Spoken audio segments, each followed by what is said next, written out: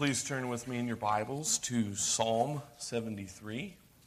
I will be in Psalm 73 for the whole message. Psalm 73.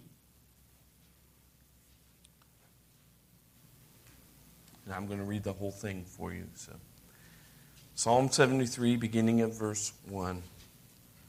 Truly, God is good to Israel, to those who are pure in heart. But as for me, my feet had almost stumbled. My steps had nearly slipped. For I was envious of the arrogant when I saw the prosperity of the wicked. For they have no pangs until death. Their bodies are fat and sleek. They're not in trouble as others are. They're not stricken like the rest of mankind. Therefore, pride is their necklace. Violence covers them as a garment. Their eyes swell out through fatness. Their hearts overflow with follies. They scoff and speak with malice. Loftily they threaten oppression. They set their mouths against the heavens, and their tongue struts through the earth. Therefore his people turn back to them and find no fault in them. And they say, how can God know? Is there knowledge in the Most High? Behold, these are the wicked. Always at ease, they increase in riches. All in vain I have kept my heart clean and washed my hands in innocence. For all day long I have been stricken and rebuked every morning. If I had said, I will speak thus, I would have betrayed the generation of your children. But when I thought how to understand this, it seemed to me a wearisome task. Until I went into the sanctuary of God, then I discerned their end. Truly, you set them in slippery places. You make them fall to ruin. How they're destroyed in a moment, swept away utterly by terrors. Like a dream when one awakes, O Lord, when you rouse yourself, you despise them as phantoms. When my soul was embittered, when I was pricked in heart, I was brutish and ignorant. I was like a beast towards you. Nevertheless, I am continually with you. You hold my right hand. You guide me with your counsel. And afterward, you will receive me to glory. Whom have I in heaven but you? And there's nothing on earth that I desire besides you. My flesh and my heart may fail, but God is the strength of my heart and my portion forever. For behold, those who are far from you shall perish. You put an end to everyone who is unfaithful to you. But for me, it is good to be near God. I've made the Lord God my refuge, that I may tell of all your works. Bow your heads with me as we pray. Father, we thank you for your word. It is precious to us. Make it more precious to us. May we value your word more than much fine gold. We pray, dear Lord, that by your Spirit you would teach us what you have for us in your word. That we would have ears to hear. And dear Father, build us up in our faith. Help us to be doers and not hearers only. We pray all of this in Christ's name. Amen. I probably first heard the word when I was in college in the early 2000s. If I didn't hear it in an evangelism class, I certainly heard it in the philosophy class. The word was deconstruction. Deconstruction is a word that goes along with postmodern philosophy. And so that's why I definitely know I heard it in philosophy class. back then it wasn't something that you hear all the time, but now the word deconstruction is used frequently. And you even hear it on cooking shows where they're going to deconstruct something. And it's amazing to me that this philosophy that people in academia have studied for years has now come down to the point where we're using those philosophical terms even in popular cooking shows that you can watch on Netflix. Deconstruction, you can give a technical definition of it, but that's not necessary for our purposes today. Deconstruction, the idea is it's a critique of tradition, or better, an attack on tradition. And it doesn't just leave it there, but just like on the cooking shows, when they deconstruct the recipe, they completely tear apart and rebuild it again. So deconstruction is really revolutionary, especially when it comes to politics. It started as a literary critique, but just like other philosophical ideas, they tend to spread and branch out into other areas as well. And so deconstruction is a more known term now. You hear, as I said, you hear it more frequently, to the point where now people who grow up in church, going to church all their lives, will say, I'm deconstructing my faith.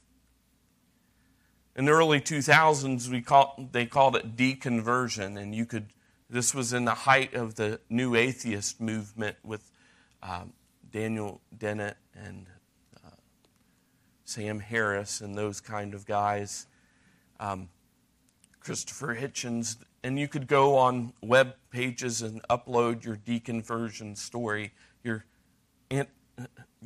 rejection of Christianity testimony that was popular at the time. The old word that Christians have called it for centuries is apostasy.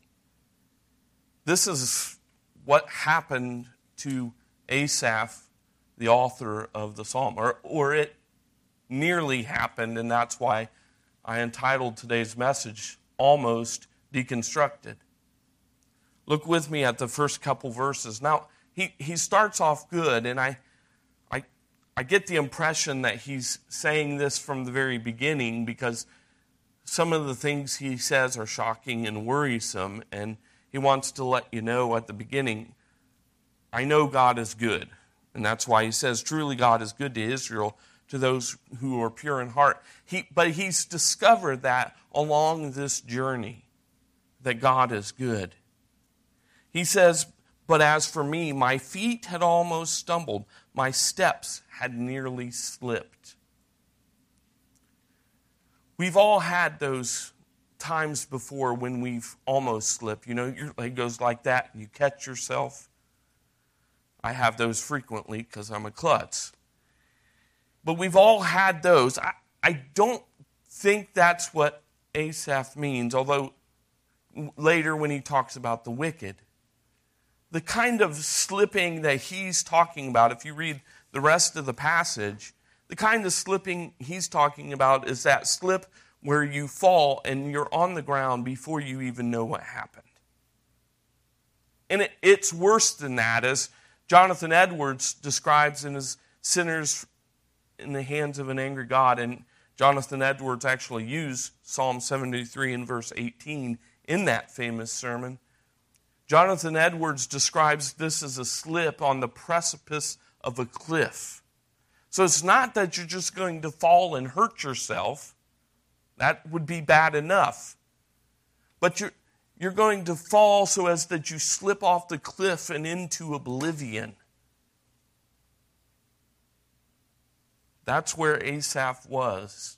That's where he found himself in regards to his faith. He says in verse 3, he explains why it was that he was in this precarious position.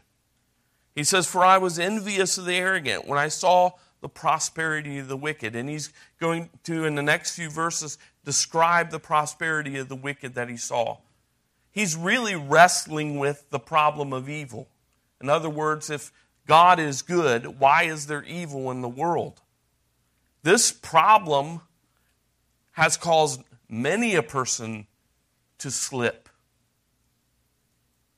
especially in the face of those personal difficulties yourself. Now he's facing a particular trouble, a specific problem with evil. That is, God seems to be blessing the wicked. And here Asaph is struggling. We're not sure if verse 14 actually is Asaph speaking here, but no doubt he felt like this. It says, "For all day long I've been stricken and rebuked every morning." He's facing affliction, and what he sees the wicked having is completely different. So here, and I'll give you the outline.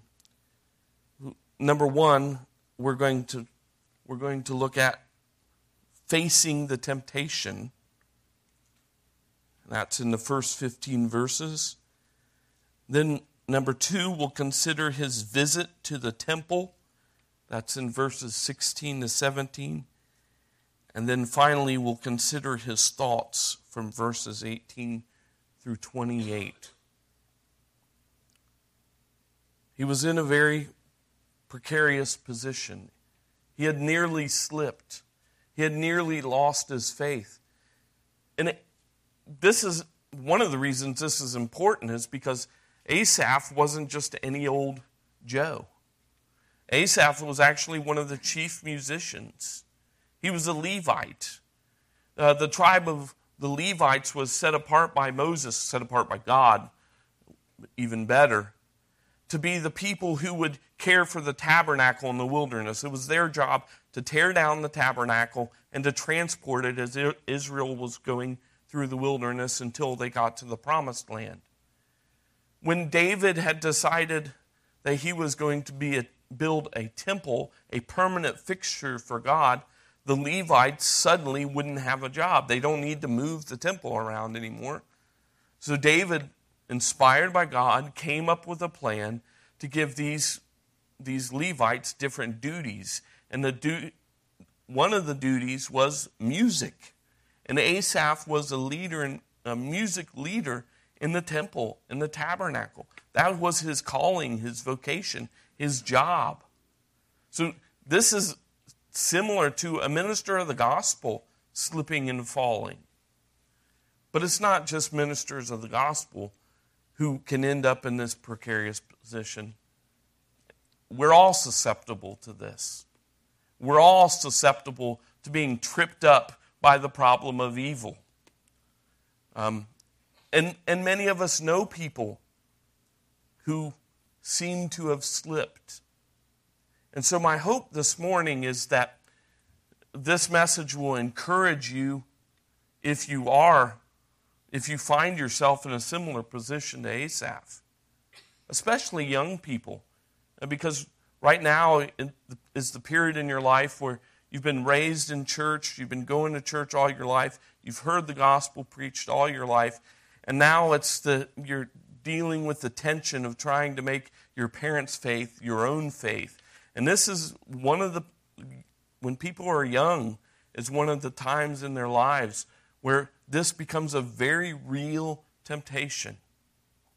And even in our church, we've seen young people have slipped. And so I hope this message will encourage you. I hope that this also equips us when we know people who are slipping, that the things we read of in Psalm 73 will help guide those who are in this danger. So let's look more deeply at the temptation that Asaph faced. In verses 4 through 15, he describes the wicked. Now, I think that this is his perception. I don't think the wicked have it as good as what Asaph says that they have. I think he's viewing it through his trouble, viewing it through his pain, and he sees how much easier they have it. He says in verse 4, they have no pangs until death. This seems to speak of the idea that they die quickly or suddenly, not slow and lingering. In the ancient times, apparently, from what I've read, that was the ideal death. You didn't want a lingering death. Their bodies are fat and sleek. Now, today, being fat, we look down on that, but in that time, being fat meant you were wealthy and you had plenty of food to have. So these guys were wealthy and healthy. Verse 5 says, they're not in trouble as others are. They're not stricken like the rest of mankind. These wicked people seem to be escaping all the troubles of life. We see that. I'm not necessarily calling these people wicked. In fact, I'm not calling them wicked. But if you remember back to when Hurricane Katrina struck New Orleans, every time after that happened, if the New Orleans Saints played, the story of the game was how this team rebounded from that terrible tragedy. I always had a hard time buying that these multimillionaires really had that much of a hard time. The people that really suffered, the people that really struggled, the people that may have not even overcome, are the people that lived in that 9th ward where I doubt any of the New Orleans Saints lived. They escaped that trouble. And I think this is what Asaph is seeing here, is that it's not that the trouble didn't affect these wicked people, but because of their wealth and their position of power, they were pretty much able to escape by without much trouble at all.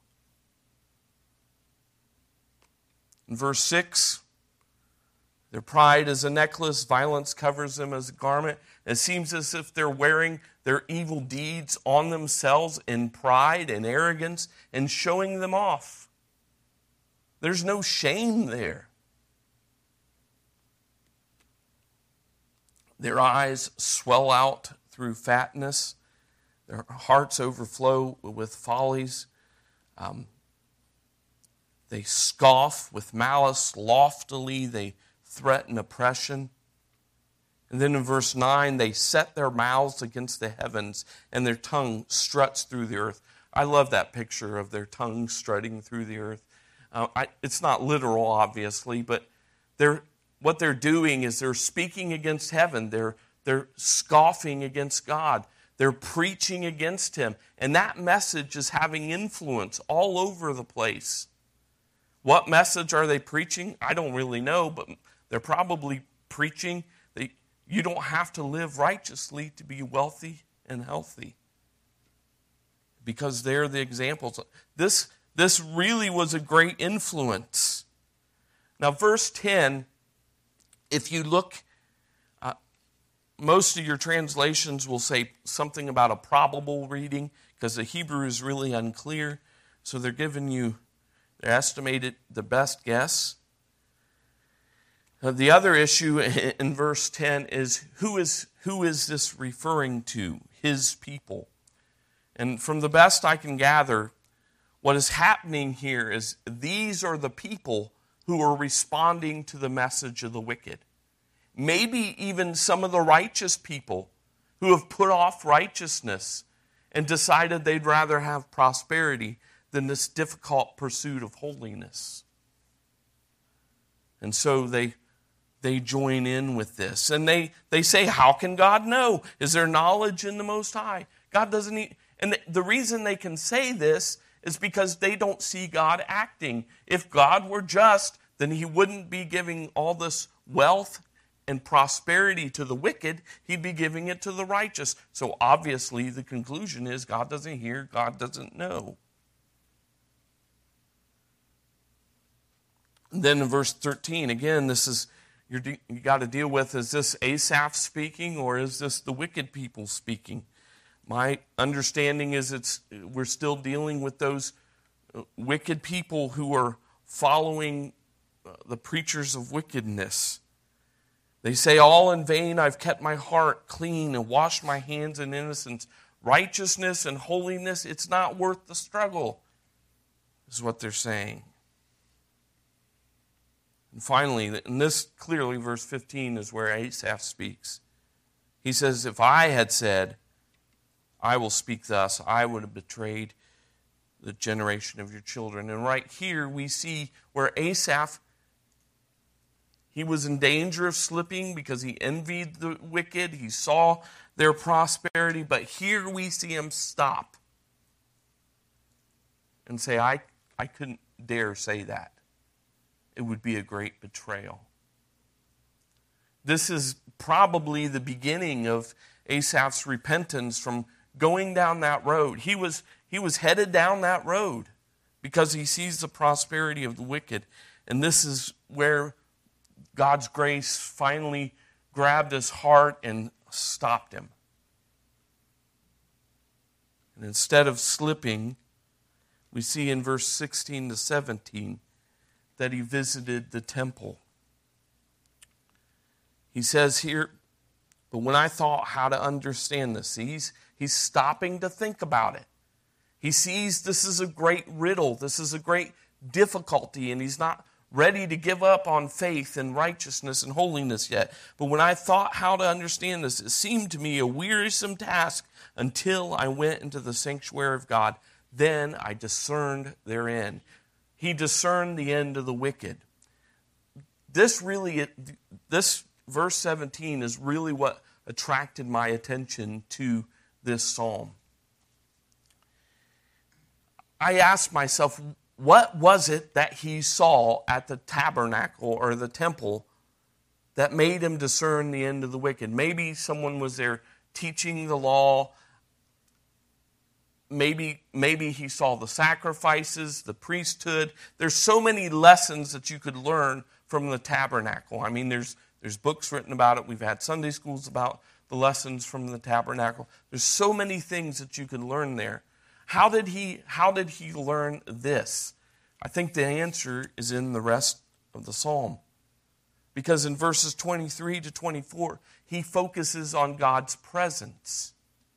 You see, the tabernacle and the temple, both, were symbols of God's presence.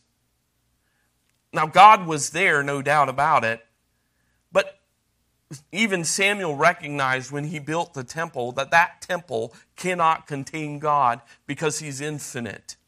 There's no way any human being could ever build a building that would contain or wrap God up, and we have all of God trapped right here in this little rectangular building.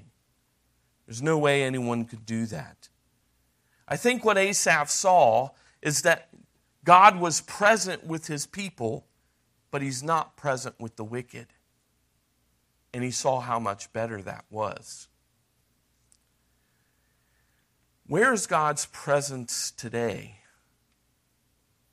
Of course, the Bible teaches that God is omnipresent. He's everywhere, but he was omnipresent then as well. It's not as if in the New Testament it suddenly changed. Yes, God is everywhere present. Where is God's special presence today, like it was in the tabernacle and the temple in Israel? It's his church, his people. Yes, he indwells us individually, but he indwells us corporately.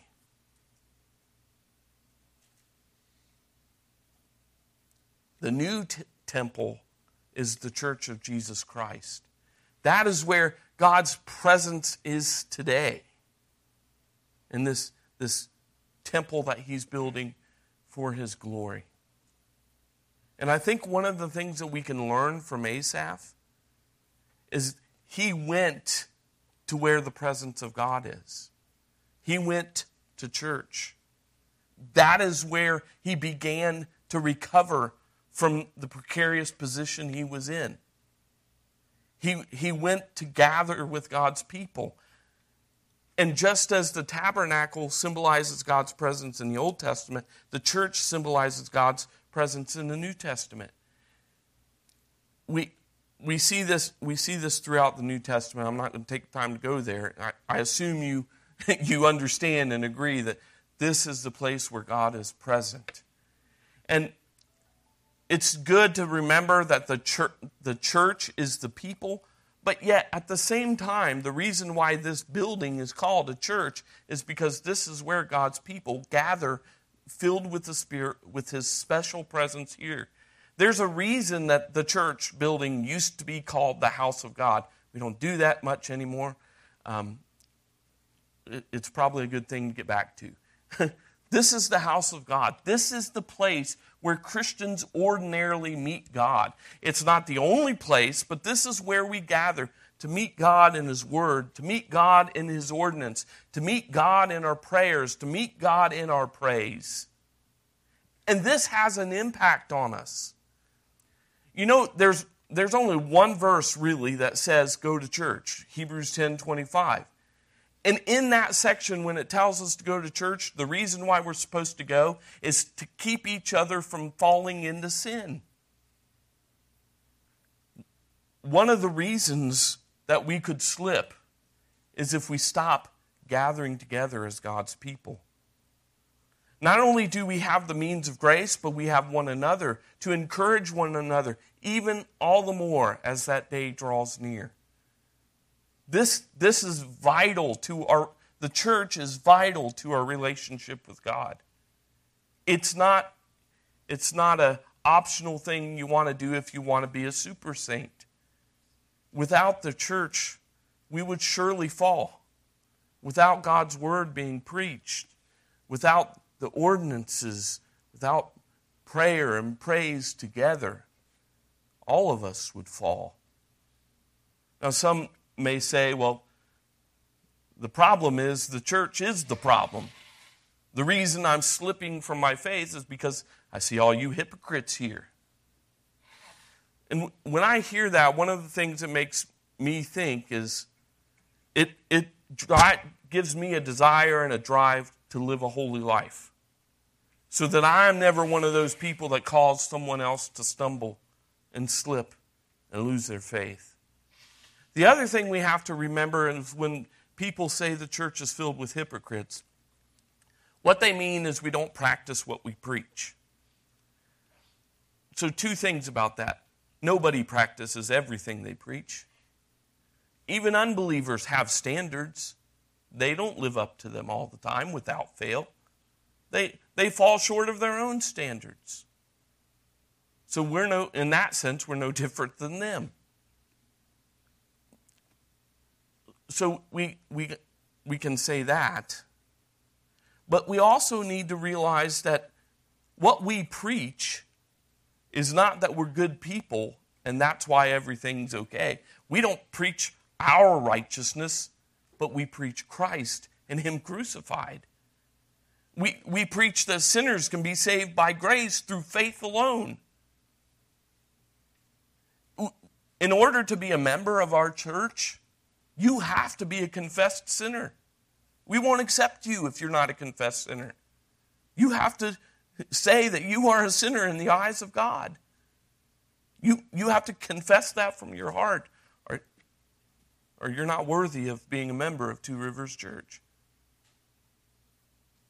We recognize that we're sinners, and a lot of times the reason why people will say the church is filled with hypocrites is because we forget the gospel and become self-righteous and think we are good people, when in reality the only goodness that we have is from Christ. But the church is critical to keeping someone from slipping. And so we need to consider that. Now, let's move to considering Asaph's thoughts. In verse 17, he said that he discerned their end. That, in other words, he discerned the end of the wicked. So in verses 18 through 22, he discusses the end of the wicked. These are his meditations on the end of the wicked, if you could say. He says in verse 18, truly you set them in slippery places. The wicked people, they're not just prone to slip. Their footing is not on solid ground. They're unstable. They could fall at any moment. This is Jonathan Edwards' point in his sermon, Sinners in the Hands of Angry God, that the only thing that is keeping anyone out of hell right now is the arbitrary will and the grace of God and nothing else. That is it. If you're not in hell today, it's because of God's matchless grace. And that's the only reason. He says, truly you set them in slippery places. You make them fall to ruin. How they're destroyed in a moment. Swept away utterly by terrors. These things can happen to the wicked people temporally. In other words, in the here and now. But they don't always do that. We can think of wicked celebrities who lived a long life and died with all of their wealth and all the prosperity that they had. So it's not necessary that this ruin and destruction and being swept away by terrors is going to happen here and now. I think deeper than that, Asaph is discerning the end of the wicked in the sense that they're going to be ruined, destroyed, and swept away eternally in hell. And that answers the problem. You see, these guys are doing well on earth. Everything seems rosy for them. They don't suffer at all. They have plenty to eat, more than enough. They waste food. They wear their violence on their clothing. But eventually, they're destroyed in a moment, swept away utterly by terrors. They will face their doom. There is judgment. God doesn't bring judgment temporarily always. And so when we see the wicked prosper, we shouldn't despair that God isn't doing anything. No, they're storing up wrath for the day of judgment. Now, sometimes people who struggle with the problem of evil, we Christians will answer that, well, there will be suffering for all eternity, and then all of a sudden they go, well, wait a minute. If God is good, why would he send anybody to hell? It's like you want it both ways. The only option is that God can't allow evil, and if God allows evil and then punishes evil, then that's not right either. So you will hear those things, but part of the answer is that these wicked people prospered here on earth, but will suffer forever. In thinking on this, Asaph speaks of, I think, his repentance in verses 21 through 22, when he says, my soul was embittered when I was pricked in heart. I was brutish and ignorant. I was like a beast towards you. He was acting like an animal before. He sees the foolishness of what he was saying before he visited the temple. He sees how utterly foolish it was to say anything of the sort. Friends, if you're here today apart from Christ, you are one of those wicked who are in a slippery place. And the only way that you can be rescued is through the Lord pricking your heart and you realizing your brutish and ignorant ways, that you're acting like an animal, and that your only hope is found in the wisdom and the grace of the Lord Jesus Christ. And so I urge you to turn to him today. This will be your end apart from Christ. You may have it good here, but it will be suffering for eternity apart from Christ. Next, he talks about, he meditates on God's presence in verses 23 and 24. I think this is really what he learned at the tabernacle. He says, nevertheless, I'm continually with you. This is Asaph speaking. Asaph is continually with God. He's continually in God's presence. God holds his right hand. Remember, he was about to slip. And how precious it is that God is holding his hand. The reason Asaph didn't fall, the reason he came to his senses, is because the whole time that he was doubting, the whole time he was struggling, the whole time he was slipping, God was holding his right hand. And God's not like you or me. You know, if we're walking across an icy parking lot and holding someone's hand, we can both be dragged down. But as Asaph points out later, God is a rock. God is immovable. God is all-powerful. And He will not let His children slip. He will hold their right hand. You may feel the tug, the temptations that Asaph felt, and you might feel like you're just about ready to plummet over the cliff into destruction, but God is holding your right hand and will not let you go. He says that you guide me with your counsel, and afterward you will receive me to glory. This is where Asaph begins to, he talked about the end of the wicked. Here he's transitioning to talk about the end of believers, the end of the righteous. He says, he uses the word glory. Glory is a word that describes God. And we share in His glory. And when we are with Him forever, we will share in that glory. We'll see His glory for what it is. This is speaking of heaven and all of its glories. The most precious, glorious thing that we will do is see our God face to face. And Asaph sees that now as his end. And he comes to the conclusion that my suffering now is worth it all, because in the end I'll have glory.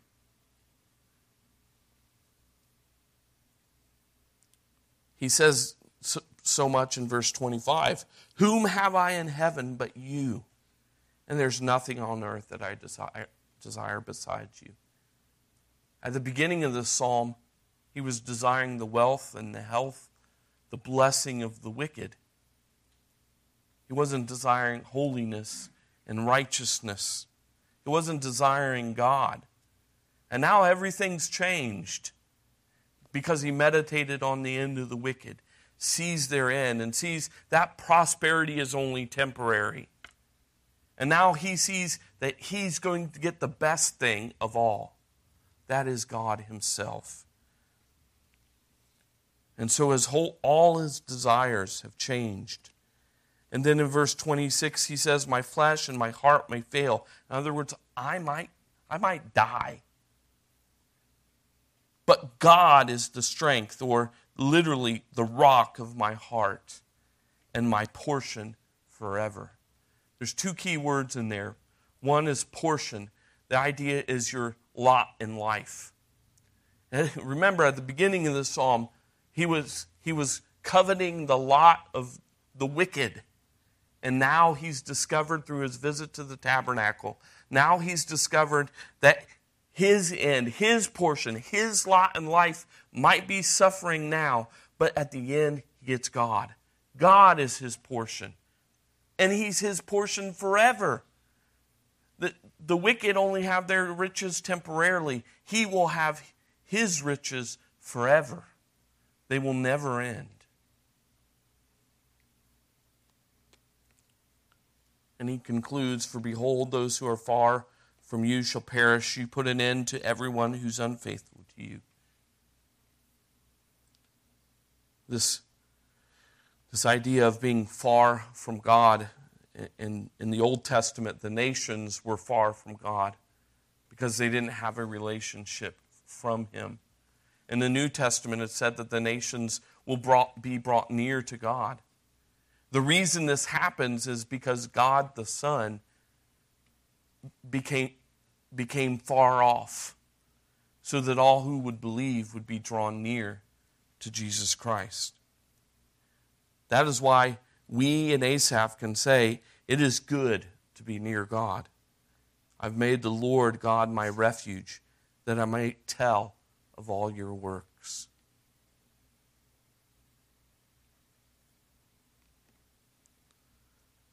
I pray and I hope that God's Word, as we've gathered together as God's people in His presence, will steel your spine in the day of temptation, and that you'll discern the end of the wicked, and that your desire will to be with God forever. That you'll see the lot of believers, the lot of our life is eternal life with God. And that will keep you from slipping. And those of us, whether we're believers or not, we face that temptation. I pray God's Word will keep us on solid ground, hold us up when we're slipping. Let's pray. Dear Father in heaven, we give thanks to you again for your Word. And we do pray that you would meet us here today, that you would give grace through the preaching of your Word, that you would save any of those who are on slippery places. We pray that you would bring to their senses those who are about to slip.